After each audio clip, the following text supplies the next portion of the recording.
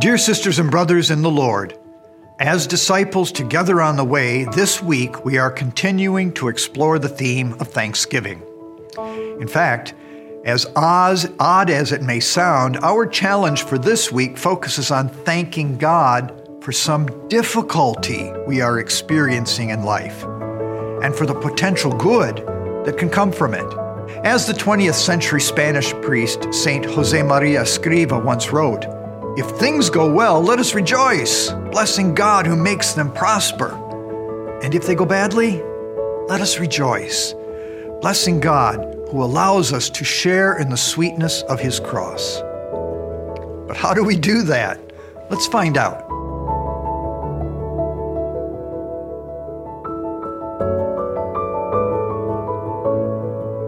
None of us much enjoy suffering or even the thought of it.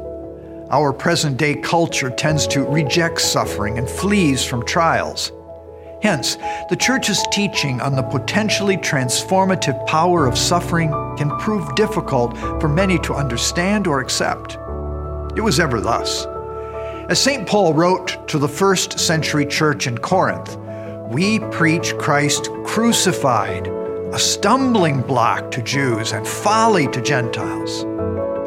The French Trappist mystic of the late 19th and early 20th century, Dom Vital Le Jode, says this: "After the triumph of Palm Sunday, our Lord was betrayed, arrested, abandoned, denied, judged, condemned, buffeted, scourged, crucified, robbed of His reputation. Hell was triumphant and all seemed lost.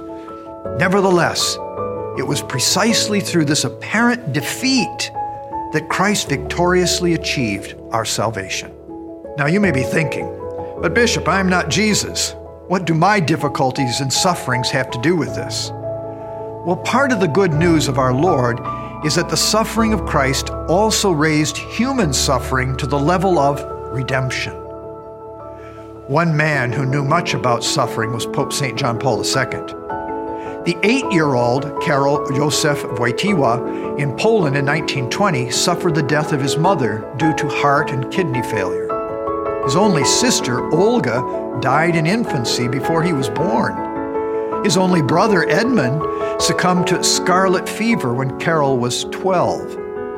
His father then died of a heart attack in 1941. Thus, as he wrote later in life, "At 20, I had already lost all the people I loved." Throughout his adult life, too, Pope John Paul's litany of suffering continued to unfold. Nazi occupation, communist persecution, and attempted assassination, and years of ill health, including latterly Parkinson's disease.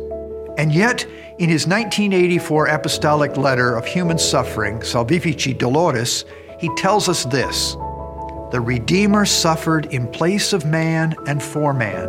Every man has his own share in the redemption. Each one is also called to share in that suffering through which the redemption was accomplished.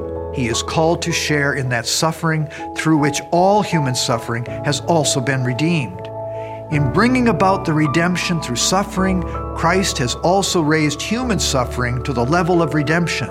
Thus, each man, in his suffering, can also become a sharer in the redemptive suffering of Christ." Here, we have a perfect reason to give thanks for our trials. If we lovingly offer any difficulty to our crucified Christ, we will be joining Him in His plan of salvation. This will bring the fruits of salvation to the living or the dead. We can even nominate a particular intention or person for whom we are offering up our suffering, such as a young person being tempted with suicide, a husband and wife on the verge of divorce, or a soul in purgatory. Within the divine economy, the prayer of one who suffers in union with Christ is a strong currency indeed. Let me end on one more final quotation. It comes from the 16th century Spanish mystic, Saint Teresa of Avila, who relates that our Lord Himself said the following to her: "Look at my whole life, full of suffering, and be persuaded that they whom my Father loves most dearly shall receive from Him the heaviest crosses. The measure of His love is also the measure of the suffering He sends." How could I better prove my affection for you than by desiring for you that which I desired for myself? With this in mind, my challenge this week is twofold. First, thank God for some particular difficulty or pain or burden you are experiencing in life and for the good that we believe God will derive from it. Second, offer the Sunday Mass in thanksgiving for the difficulties. See you next week, and be assured of my prayers for you. Until then, may God bless you in the name of the Father, and of the Son, and of the Holy Spirit. Amen.